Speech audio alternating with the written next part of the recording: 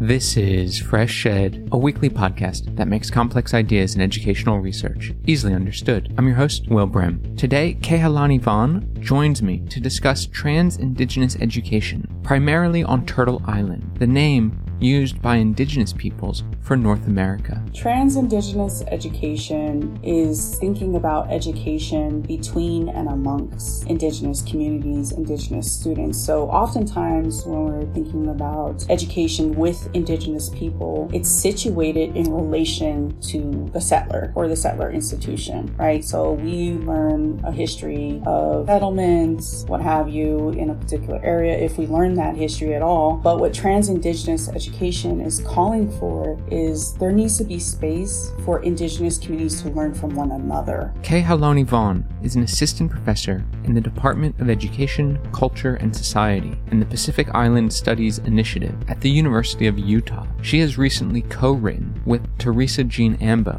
an article entitled Trans-Indigenous Education, Indigeneity, Relationships, and Higher Education, which was published in the Comparative Education Review.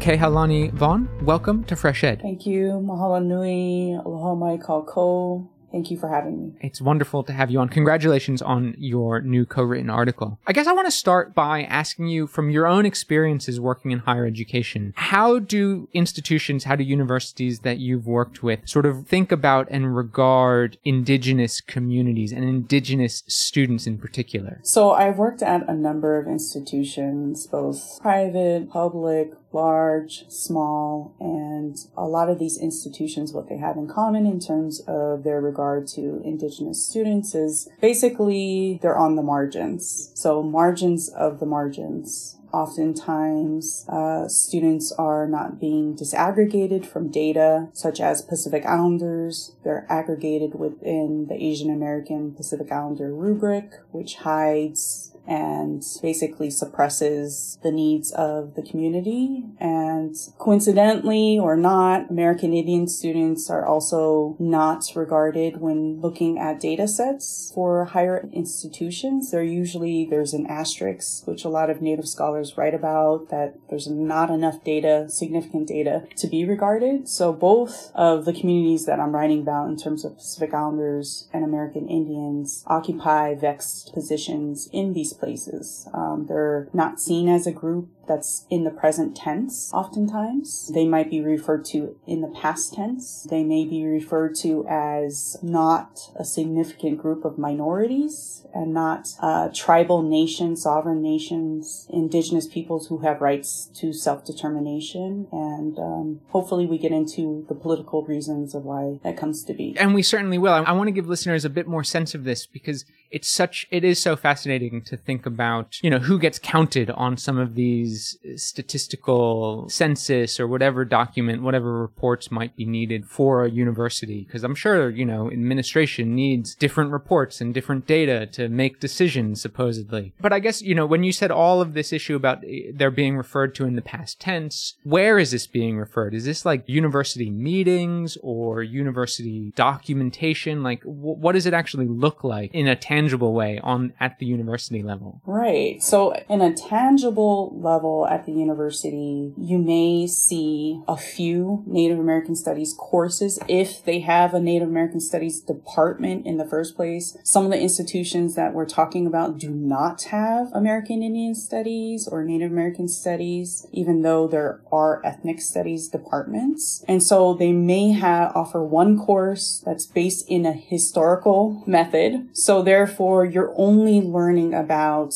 Native Indigenous communities in the past tense and not in the present tense, which, comes to have a lot of implications in terms of, why aren't these students getting services? Why aren't these communities being talked about? We can tie in the historical legacies into the present tense, but a lot of times that part is missing. And so it ends up becoming a larger issue where Native students are not being felt like they're not being seen, they're not being heard, they're not seeing themselves being reflected in the curriculum. They also don't see themselves being reflected amongst the faculty and by and large staff. oftentimes. So it's a really isolating experience oftentimes for these students. It's quite interesting to think of it in those terms, as well as initially you said that they're sort of on the margins of the margin, and that sort of othering that happened. And I guess to some extent, the diversity of indigenous populations is sort of lumped together when they're just seen as on the margins of the margins. All those groups on the margins are sort of lumped together in that. I think of like the census, because it's that other category that has sort of shape-shifted over time to include all different groups of people, but we end up losing sight of who those groups are. And,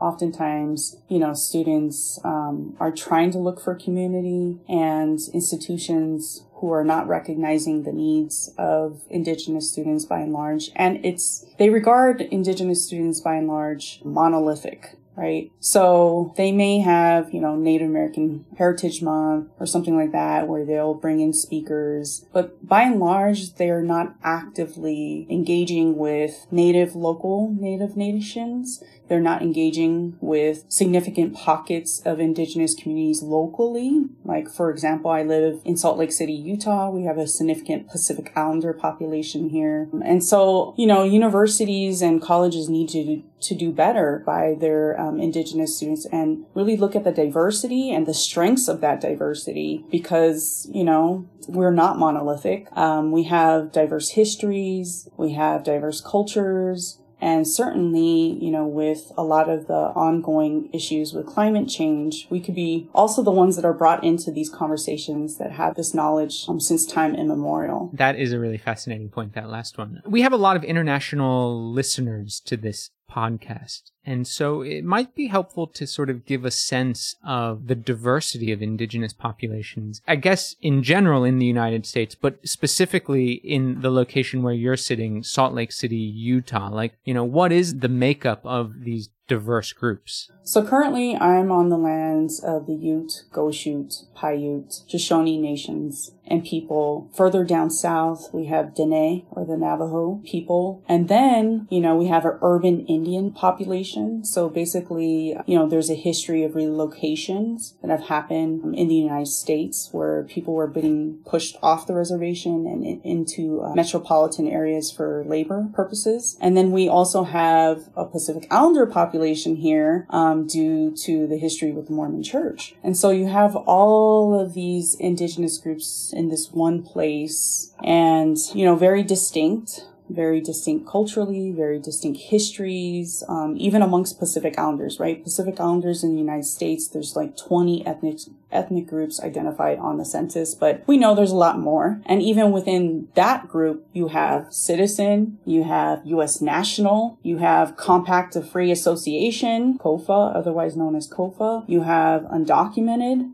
And that's within the Pacific Islander category. And so when we talk about diversity, it's very diverse, it's very vibrant. But when the university oftentimes, if they recognize this student population or this community, it's regarded as a monolith. When I read your article, what's so nice is it's seeing that diversity of different types of students from all these different nations, and seeing the opportunity that has sort of pedagogically in terms of the experience one might have at the university. And you end up calling for this idea that, to be honest, I never heard about before, and maybe that shows some of my ignorance. The word is trans-indigenous education, and I just loved this idea. So, what is trans-indigenous education by way of introduction? Trans-indigenous education is thinking about education between and amongst indigenous communities, indigenous students. So oftentimes when we're thinking about education with indigenous people, it's situated in relation to the settler or the settler institution, right? So we learn a history of,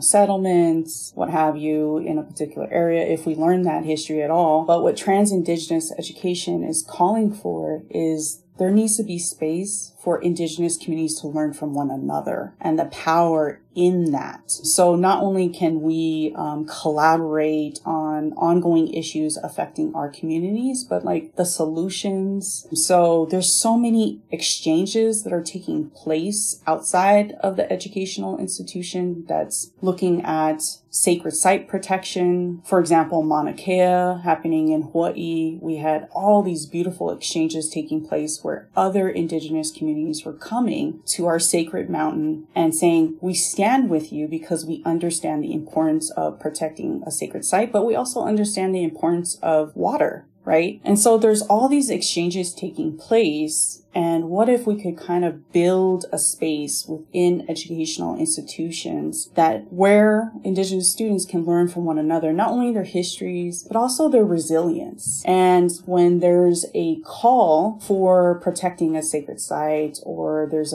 something happening with destruction, there's actually more people that will come to your aid because now you understand how that relates to even your own lived experience. So what would this look like in a university, right? I mean, is this something that is sort of extracurricular? Is it something that can be sort of, can trans-Indigenous education be integrated into existing curriculum and courses? And going back to that initial example of changing using the past tense to talk about Indigenous communities to actually using the present tense seems so simple, but also sort of important and powerful. So how does this get integrated into a university? So currently I teach courses, and my understanding and my approach to Pacific Island studies in Turtle Island is that we need to situate where we're at. We need to situate the local and kind of thinking about even cultural protocols, right? So when you come to someone else's land, you ask for permission generally, and you're granted that permission. But it also means that there's a responsibility in giving you that permission to enter someone's land and taking part in someone else's resources. So I think the way that I approach Pacific Island studies in Turtle Island is really thinking about how do I talk about the local context and how we come to be in these places as Pacific Islanders. And I engage with trying to provide context, like who is here locally in terms of Native nations, whose land are we on? And when I was teaching in California, in the Los Angeles area in particular, the Tongva people are a indigenous group that's not federally recognized, who is largely erased, even though there's a very urban Indian population in Los Angeles. The Native group of the area is largely erased, and it has kind of this discourse around they no longer remain indigenous because the past tense, right? Because of the mission history that kind of has been romanticized in California, and with the fourth grade curriculum where students build missions and talk about how it was so great, and not understanding that these were places of genocide. These were places where the first place where kind of heteropatriarchy or gender, Christian notions of gender were being instilled, and that separation. And so really thinking about how to create a curriculum that contextualizes the local, talks about the history, talks about the Native nation of the area, and then also talk about how did people end up where we're at. And then thinking beyond just this is something that I need to do in terms of education. I took a course, but what is my responsibility to this place and to this people? And so creating courses around those notions in terms of education as kinship, building relations to the local, relationalities to land and to place and to people, and thinking about education in that way is very different than just a history course that you're going to take on, the Pacific. So, and then talking about, okay, so what is our responsibility if we are here on this land and we understand the context of settler colonialism and that history that erases Native people? What is our responsibility and what are we going to do? And so have you been able to start building some of these programs to talk about kinship, to talk about responsibility, to talk about land and people, in some of the ways that you're expressing now? Has that been successful in any way, in programs that you've worked on? Yes. I mean, the most recent example I can think of in terms of programs that have been successful has been teaching at the Claremont colleges, for example. I used to teach Pacific Islander and Indigenous Studies courses there, and there were not that many Native American students across the the 5-college consortium. They were not that many Pacific Islander students across the 5-college consortium. And so what if we just created a space around indigeneity and really think about having a mentoring program that centers indigeneity and talking about our responsibilities to the local? Because a lot of the Native American students who were at the Claremonts were not from the local tribal communities themselves. And so it was like educating all the indigenous students in terms of where they were at in some local Native nations, some of the elders, some people who are involved in education to talk about the ongoing challenges, but also like the tremendous programs that are being built around resilience, and thinking about how to create a mentoring program in which these students felt empowered, they felt supported, because often they're like one of one or one of two from their communities that end up in higher ed, but also like how to use your education for empowerment. You know, we're in these spaces and it's hard and it's isolating, but how do we give back to our community? And then how do we give back to the local community? So what are we doing with our education? And so yes, the Claremont colleges, we established the Indigenous Peer Mentoring Program, which I discussed in the article. And then we also had another program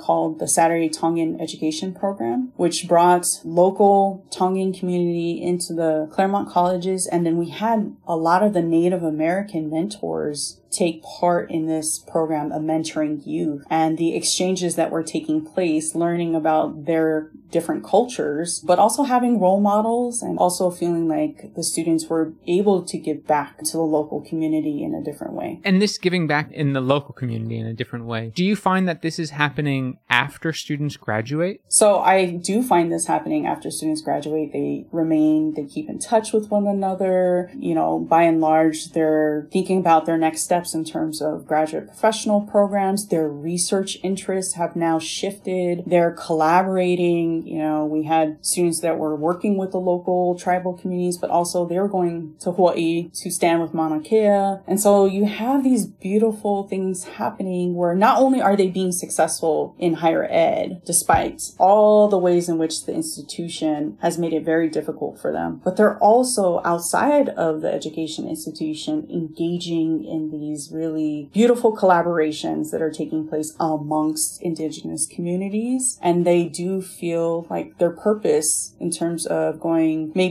on and pursuing higher education, graduate professional school, is tied back to this notion of what kind of research can I do in order to give back. It just occurred to me, I'm going to use the word subversive, but it's not in a bad way, because what it's doing is it's sort of, instead of trying to necessarily change curriculum in higher education, which of course it's going to be very difficult fight for all sorts of reasons, you're sort of creating these spaces parallel, and then the students themselves are bringing this new knowledge and new way of thinking into these old sort of structures, and that's quite subversive in a way. I love it. It's really kind of powerful. You know, there's higher ed and the neoliberalization of higher education. What it does, it's really about meritocracy, it's individualism, it kind of is counter to everything that Indigenous students have been taught in terms of like what values they should have culturally. And so we can either create spaces in which we're honoring Indigenous cultures and values and work against these notions of individualism, or we could see what we already see in higher education, where there's not a lot of Indigenous students going to higher ed because they don't find it culturally relevant, and two, they don't find the support that they need while they're there. So what can we do to change these statistics and this culture shift that needs to happen, in my opinion? The other thing that really strikes me is, I think since I've been in higher education over the last, 15 plus years, I've noticed more and more land acknowledgements at conferences, at different academic settings. I spent time in Australia. This is quite common there. But it seems like what you're talking about is slightly beyond just getting up and sort of acknowledging the traditional owners of the land. You know, what we're seeing with land acknowledgements is that there was was an initial impetus, right, of really trying to educate folks in terms of whose land they were on. And I think a lot of times education institutions and maybe even some social justice organizations ran with this idea, but not thinking about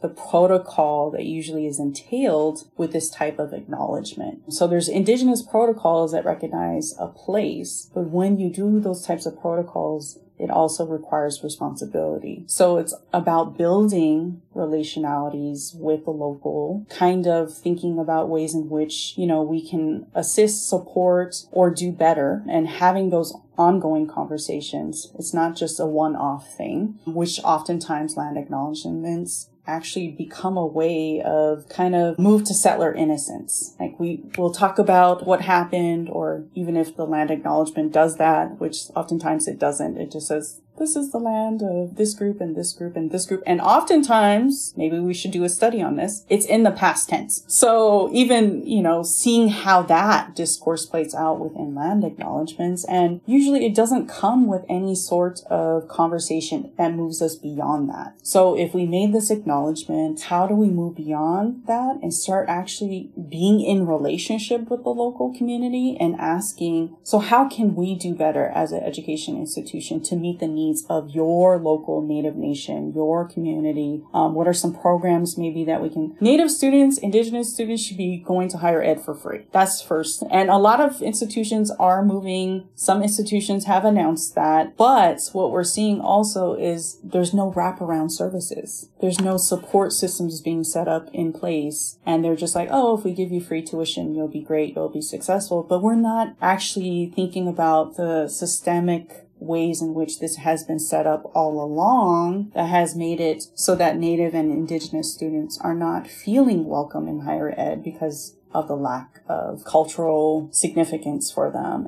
and these places that reinforce these ideas that, their communities are in the past tense, but also the whole justification for colonialism and settler colonialism and Western knowledge production in the first place. It's such a large task at hand. The ideas of what you're sort of talking about here, the idea of giving free tuition sounds fantastic, but then, as you say, all these additional side effects or other structural issues that need to be sort of dealt with. And then that's potentially only in higher education. You then have to sort of think all the other levels of education, all the other parts of society and the economy that probably have discriminatory structures built in over generations. And the task sort of becomes a bit, just enormous in a way. But it is really nice to start sort of thinking through it. I guess, one of the things that I often wonder when I engage with sort of literature on indigenous populations, on decolonizing, which is getting, becoming quite popular, sort of a zeitgeist right now in higher education, for good and bad. But I do wonder,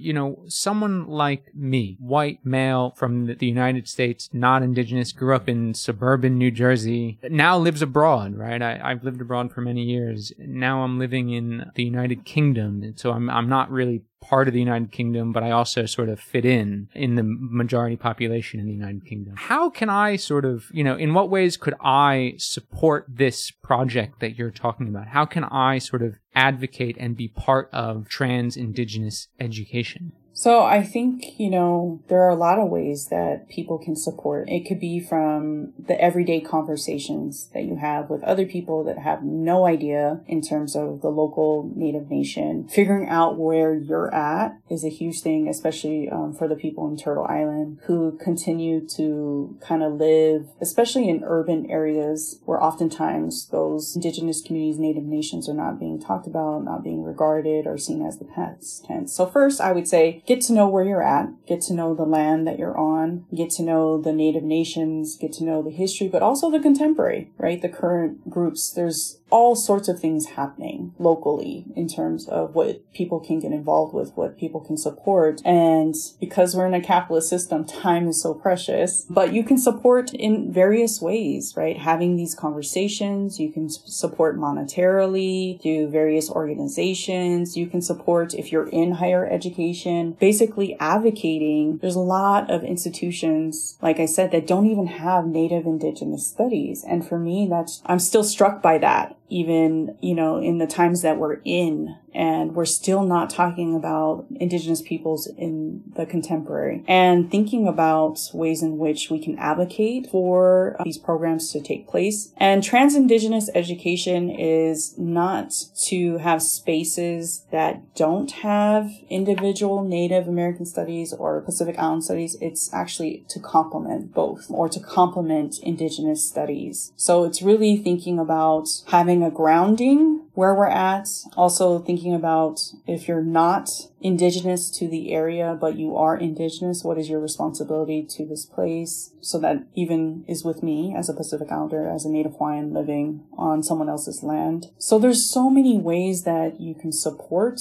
and get involved, volunteering. A lot of times my students will ask the same question, and I'm like, you all have so many tremendous gifts. Like, some of these organizations are being run on 5-cent budget, some duct tape. And so they could really utilize, support, like whether it would be social media, web page building, petitioning, whether it would be like creating a artwork, or, for example, some of my students who took my course who are working with STEP, the Saturday Tongan Education Program at the Claremonts, the way that I pedagogically approached the community engagement was, you're lucky to take part in our community. You're lucky to be in this space. You're lucky to be in relationship with these families and with this youth. So what are you going to give back? You have all these gifts. You understand what you learned in terms of settler colonialism and why there is pathway issues with Pacific Islander and Indigenous communities. So what are you going to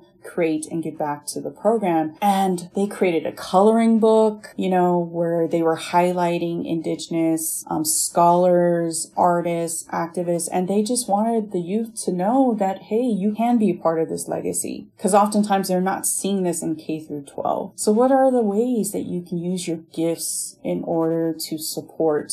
It could be time, it could be money, it could be, the ways in which you can create something to assist. It could be part of the everyday conversations that take place in educating others where they're at and what they can do to support. It is fantastic. I mean, I guess by way of conclusion, how do you see some of these initiatives that you've been working on under that title of trans-Indigenous education? How do you see it connected to sort of this movement towards decolonizing the curriculum in higher education today? I see it definitely as integral to it.